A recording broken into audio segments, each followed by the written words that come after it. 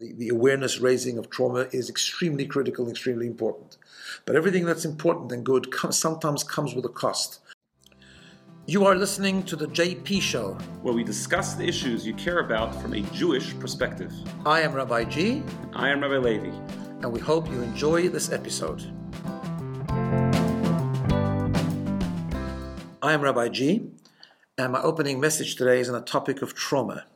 Over the last number of decades, lots of research has gone into this topic, and it's become a very, very important idea to raise awareness. One of the reasons it's so critical is because it explains often the root cause to many areas of dysfunction, such as depression, anxiety, addiction, other forms of dysfunction, which sometimes can be traced and very often are rooted in traumatic experiences, previous traumatic experiences. And the first thing maybe to highlight, taken from the research, there's some really, really famous ones like Bessel van der Kolk, the author of The Body Keeps Score, or Gabor Mate, and so on, who have all tried to define what trauma is, what can be done about it, and the healing process. So let's start with what is trauma, just to summarize. There are two types of trauma. One is a significant event, a one-off significant event, which is so terrifying or so out of the normal that it can induce trauma and the effects of trauma. Things like a soldier's experience in war, things like a very, very bad accident, things like rape or sexual abuse, things like violence that a person has experienced. All those things are traumatic experiences that even a one-time event can bring about the condition of trauma. The other one is what they call in the literature complex trauma. Complex trauma are less significant events, but they happen repeatedly and happen over time, particularly to children from the birth until about the age of 15. Things like neglect, things like anger, constant anger, things like humiliation, things like detachment. There's a lot of research how important attachment is to children, to be connected and attached to their parents. And when that doesn't happen, even at a very young age, even before full consciousness is developed, that can have a traumatic effect later on. So these are things which are less significant events if they happen once, but over time they can have a negative effect, a traumatic effect. There's a third type of trauma, which I'm sort of half saying tongue-in-cheek, because actually it's not trauma, it's really just stress. Stress is not trauma. Stress are things that happen one time or happen sometimes and they go away and they're not necessarily traumatic. And I'm saying that because when something becomes very comfortable to talk about, often we abuse it. And there are instances where things are put down to trauma and they're not really trauma. Let me give you an example. Let's start with the example of parenting. Parenting, no one is perfect. Those listening, if you're going to be parents, I guarantee you, you're not going to be a perfect parent. And in my rabbinic counseling, I hear much too much of adults blaming everything, all their problems, all their dysfunction on their parents because their parents weren't perfect parents. Now, of course, there's real neglectful parenting, there's abusive parenting, there's violent parenting. All of that is, of course, traumatic and very, very toxic.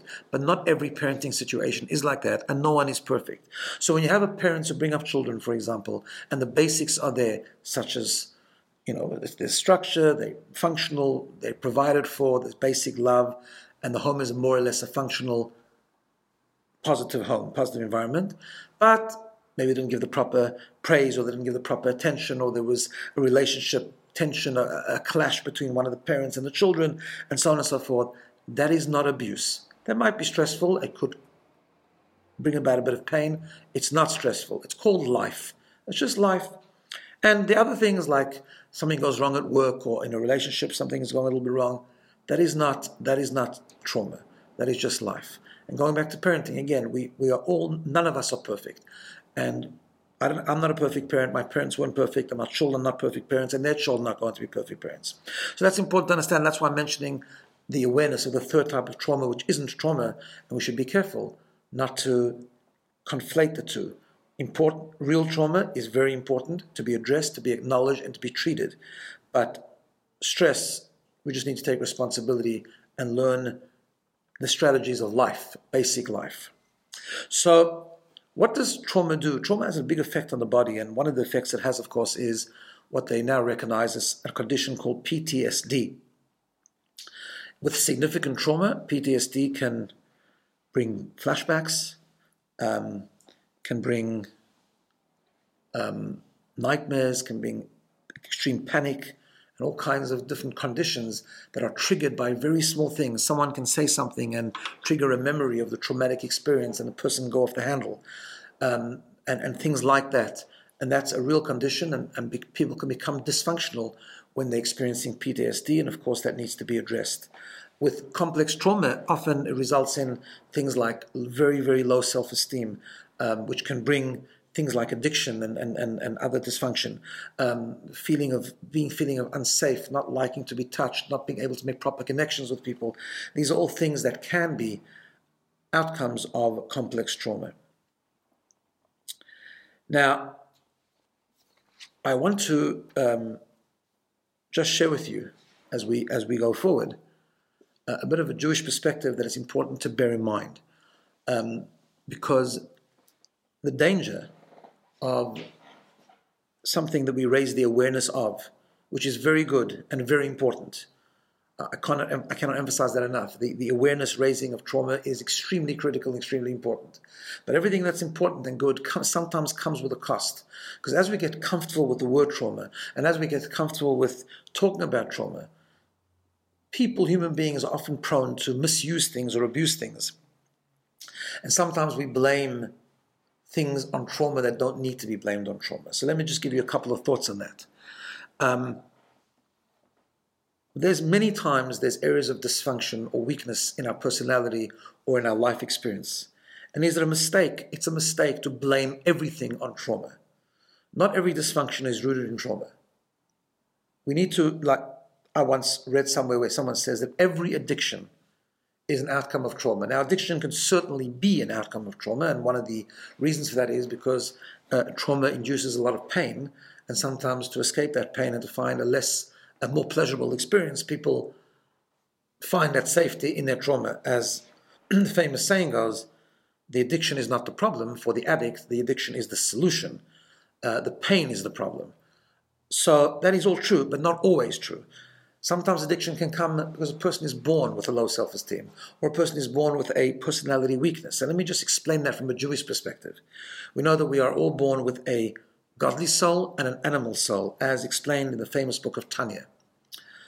The godly soul is what inspires meaning, purpose, selflessness, altruism, living for a higher cause, living with values. The animal soul that we have is exactly that. It's animalistic and impulsive. And arrogant, and it's where our ego lives, and it brings about things like jealousy or anger or temptation to be indulgent, overindulgent, or lust, or any of the personality weaknesses that we experience. And we all have a different animal. We all experience different personality weaknesses, and that is okay. That is fine. And we need to take responsibility for those. We each have a journey. Part of life is struggle. Part of life is struggling with our insecurities or our weaknesses, which we can take responsibility for and work with it and overcome it over time. It's a journey. But not necessarily, there are many, many people that grew up in very functional situations that never experienced real trauma and yet suffer from some of these struggles. And that's fine. One has to sift out what is trauma and what isn't. But it's important to realize not to blame everything on trauma, something perhaps we'll discuss at greater length at another time. The other thing to remember is that people don't only have one need. So let's go back to, for example, this idea of attachment. It is critically important that children are attached to parents. It's critically, therefore, important that parents love their children, hug their children, kiss their children, remain connected to their children from day one. Very, very important. However, children have other needs. So let me give you an example. If a child, even a very young child, cries for 30 seconds, nothing's going to happen. I did read once that you must never listen to those people that tell you that if your child cries, it's okay, because no, it's not okay, then it induces trauma. if a child, even a young child, cries for a few seconds, nothing's going to happen. But more than that, when a child grows a little bit older, let's say 2 years old, there are other needs, not just love, there are other needs that the child has. One of them is to learn self-control. One of them is to learn frustration tolerance. One of them is to learn discomfort. Life is not about always being comfortable, although some people today think it is, but it's not always about being comfortable. It is about learning to be discomfort. So when a 2-year-old doesn't get what they want and they lie down on the floor and they throw a tantrum or they just start crying, we don't have to rush and panic and pick them up. If they cry for 20 minutes, not only is it okay, but it's probably a good thing. It's not such a bad thing for them to throw a tantrum and to, as long as they're safe, obviously, right? As long as we're giving lots of love besides that, and as long as we're very attached to them. There are other things that they need to learn as well. It's not only about love. It's also about self-control. It's also about learning how to overcome tantrums. And it's also learning about frustration tolerance and discomfort.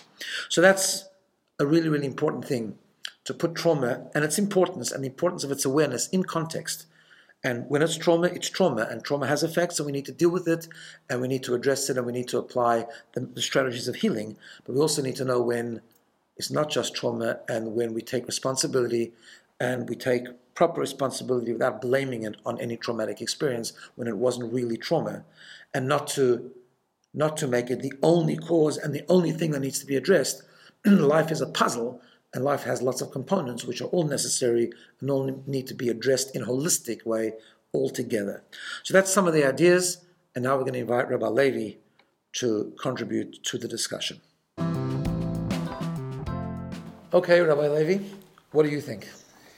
All right, a lot of discussions about parenting here. I don't know if I should disclose too much here about how I was parented. We might get into that a little bit later. But anyway, nevertheless, you mentioned... For those who don't know, Rabbi Levi is my son. That's right, exactly. For 31 years. So you mentioned something about leaving a baby to cry or a child to cry for a half hour, and that's okay. I was just thinking, and I would love to hear your thoughts on this. Is there a difference between a 3-week-old baby and a 2-year-old baby? I think a 3-week-old baby, first of all, obviously, if they're hungry, you probably shouldn't leave them for a half hour to cry. You probably should feed them, and you can't really discipline a 3-week, 6-week, 3-month-old baby. I think what you were saying is perhaps more correct when you're talking about like a 2-year-old or 3-year-old, when you're already educating them and you're already trying to teach them resilience, patience, to think about other people. It's okay if something important needs to be done to let a 2-year-old have a tantrum for a few minutes. I think it's actually, as you were saying, I totally agree. I think that's not a traumatic thing to do to the child. On the contrary, you're teaching them not every time you want something, you need to get it right away. I think when it comes to a baby, perhaps that's where maybe the detachment theory is probably more appropriate and probably more correct, where a baby actually does need you. Like, they actually can't wait. A baby who's hungry, you can't make them wait an hour. Like, it's just not really an option. Like, do you agree with that? Yeah, I agree with that. I'll just add one thing. No, thanks for that clarification. I think that's definitely true. Although I just want to add one point to that, and that is, even with a 6-week-old baby, parents shouldn't be ridden with this guilt because they read in a book that if a baby cries for 10 minutes, they're going to suffer trauma. So I think even a 6-week, yes, a 6-week-old baby, one should pick them up soon, and one should give them overdose of hugs and kisses and so on. But you know what? If you were really stressed out or you were just busy and you let the baby cry for 15 minutes, especially if it only happens like once. Yeah, once in a while. 3 months, not like obviously not consistent. I really don't think that all the child's problems when they grow up is going to be based on that trauma. Yeah, no, I agree with that. And that's actually a perfect segue to what I was thinking while you were talking. I'm in that stage of life of parenting. Thank God I've been married for close to soon to be 9 years. We have 4 children, Bli Ayin Hara, and parenting is not easy. And I think in general, especially, I think this is probably especially true with mothers, but I think it's true in general with parents. There's a lot of guilt in parenting. I'm not sure if this was prevalent in your days. I mean, you're only one generation before me. It's just a lot of guilt. People beat themselves up like, I'm not spending enough time with my child. Am I doing this right? Am I doing that wrong? And I think some of that, not all, I think there's a natural guilt that parents have. I think especially Jewish parents, there's a certain overwhelming guilt that parents have. But I think some of that is coming from this notion that if you did one thing wrong, like your child will be scarred for life, and therefore our parents are actually terrified to ever make a mistake. What would you like me to feel guilty about in your parenting? That's a good question. I have to think about that one. Maybe there's too many things to list, but no, just kidding. But I think that there's many issues with that. First of all, I think what you were saying. People are not perfect. There's no such thing as a perfect parent. As you were saying, people listening, your parents weren't perfect, your grandparents weren't perfect, you won't be perfect. This idea that like I'm traumatized now because my parents weren't 100% perfect parents, but I'm going to be the perfect parent is just silly. It's just ridiculous. No one's going to be a perfect parent. And again, obviously, because it's very important to clarify, like you were saying, there is actually something called neglectful parenting.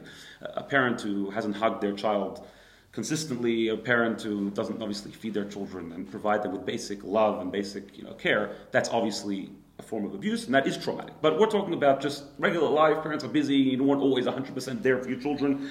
We're going to be exactly the same. And I think we have to diminish the guilt a little bit. People shouldn't feel that pressure sort of to be perfect, in any area of life actually, but especially in parenting. And I think just to segue a little bit into a different topic really, but it's connected. Before you do that, can I just clarify something? I just want to add to what you said, which I think is really good. I mean, I think, yes, there are things we can do that will damage our children, but also two things need to be considered. First of all, there's some basic parenting structures that we have to aspire to. I mean, not always get them perfect. So what I mean, for example, is we need to try and make the home a happier place because, the Talmud says that when you instill unnecessary fear into the home environment, it damages the family. Anger, the Talmud says, anger will damage the family. Constant anger. Anger in general is a terrible thing. Anger in general is a terrible thing. We need to provide safety for our children. They need to feel safe, and they need to feel loved, and they have to have their basic needs taken care of. However, we shouldn't beat ourselves up if it's not done the entire time. If we get angry once in a while, we're all human, and it's not. And life is a journey. I think. And life is a journey. Besides, for very few righteous people, none of us are going to die perfect. Exactly. And that's not what Hashem wants. And the same thing with we have to provide for our kids. But does that mean if once in a while we're not in the mood of cooking a meal and we open up a can of tuna that they're going to be traumatized? No. In fact, it might not be a bad thing for a child to know that it's not always you need a 5-course dinner. It's not always a gourmet dinner, Correct. Right? So there are things we should work on. We should never think coming away from this that it doesn't matter. No, it does matter. In principle, it matters. Yeah. It doesn't need to be perfect. Providing for the needs doesn't need to be perfect. Safety and calmness doesn't need to be perfect because let's face it, we're not all calm. And and sometimes things are a bit chaotic, and that's okay as long as we know what our priorities are and what we always work towards. I think if the general atmosphere of the home is good and healthy, a child knows their parents love them. Children can be forgiving. I think they will forgive you for once in a blue moon screaming at them because we're human and we scream at many people, and this is what happens, right? We're not we lose it from time to time. But I just sort of to take this into another area of life, and I think the impact of this is that many times I think what happens when people get married, they invest in their marriage at the beginning, and there's a lot of love, and they spend a lot of time with each other, and they invest in each other, and then when they have children, I think this is an extremely common thing, the marriage sort of takes a back seat. And I think, now there are reasons for that. I think just practically, life is very hectic. Nowadays, especially, many homes, both parents are working, and the school, and there's this, and there's that, and life is very, very hectic. And to add to the mixed marriage, it's another thing in your life you have to take care of, and obviously it's difficult to fit everything in, right? But perhaps some of the issue here is this aspiration of being a perfect parent, or at least what we think in our minds being a perfect parent. Because, let's say, for example, right, you take this attachment theory to the extreme. You can never leave your child alone, and if your child ever cries for you and you're not there for them, that second they're going to be traumatized for life, right? So if I want to go out for a date night with my spouse, which is a good thing to do consistently, it doesn't necessarily be at night, but the bottom line is you need to make time for one another. And because of that, your child will be left alone. I think many parents will be riddled with guilt. How can I do that? How can I abandon my child? Isn't my child my priority? Isn't this... this should be my sole focus in life, showering my child with love 24 hours a day, 7 days a week. And my spouse is, they're a grown adult. I would love to hear your thoughts on this, but I think that number one, it's terrible for your marriage, and actually, ultimately, I believe it's bad for your children because now, obviously, it's always we have to be sensitive. I think not everyone's living the ideal life, and obviously, many people are single parents, and I'm sure they're doing a wonderful job. But the ideal for a child is to grow up in a home with where they see parents who love each other, who respect each other, right? And that provides tremendous safety for a child. There's a lot of research in this, and that's such an important thing if you're a two-parent household to provide that feeling of first of all, you're modeling love and respect, but also they feel happy when they see their parents are loving each other. And the only way parents can continue to love each other and respect each other is if they spend time with each other and invest in that marriage. What do you... No, so what you're really saying is that even if your priority is your kids, well, then you have to have a good marriage, because the good marriage will affect, in a good way, in a positive way, your kids. And there's no question. If I can bring that back to trauma, I mean, I've been doing a lot of studying and reading on trauma, because sort of we're doing the series and I've been giving classes on trauma. And one of the interesting things of research is what type of things affect and bring trauma to a child is, and unfortunately this happens sometimes, but a messy divorce actually is a traumatic experience for a child. One of the things children need is safety. And you don't need to be a scientist for this, but it's an obvious thing that a safety, especially for a young child, the safety anchor for a child is their parents. When children see their parents fight or not get on with each other or not love each other, that affects them negatively. I mean, if it's at some low level, it's not always trauma, but it is right. bad effect. And obviously, as we were saying, no marriage is perfect either, and therefore you shouldn't beat yourself up so if again, marriage is not. Exactly. That's also true. Exactly. Yeah.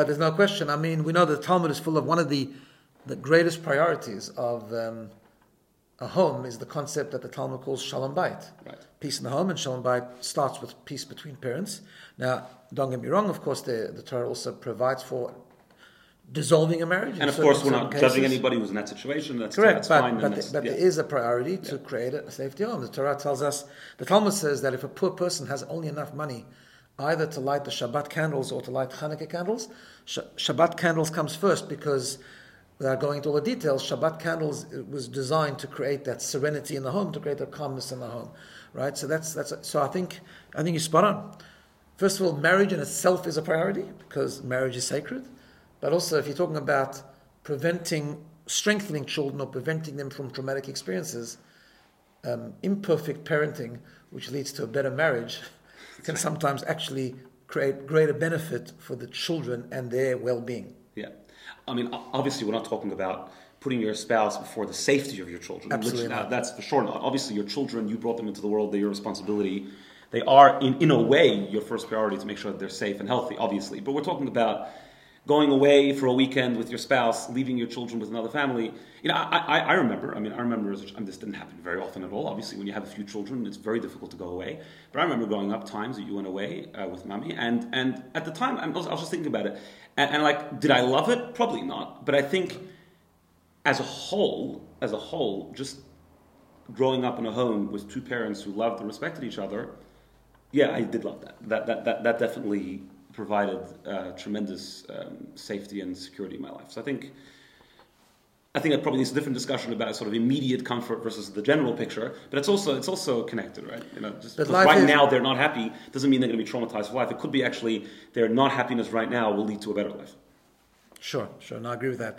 And that is part, you're right, it is a different discussion, but it is very important because it's part of a holistic approach. It's not just what happens now that's important, it's the general culture, the general journey that's so important, and a lot of different components and building blocks that create the strength and the resilience even and the well-being of the child growing up, of the people around us. So that's a fascinating comment and a bit of a segue into something a little bit different coming out of trauma. Yeah. But we bringing it back to the trauma discussion. We were discussing trauma, and trauma is real.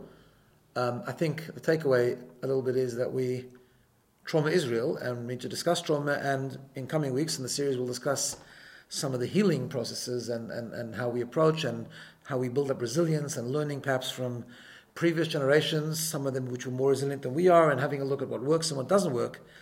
But the takeaway from today is also to remember that it's part of a puzzle and it's part of a general puzzle of life, and that also to be aware that we shouldn't use the important discussion on trauma to belittle real trauma and to call everything else trauma and to use it as a blaming and an escape method, because fundamental, again, particularly from a Jewish perspective, is that we are born with an amazing burden of responsibility for who we are, how we shape ourselves, and what our personality turns out to be.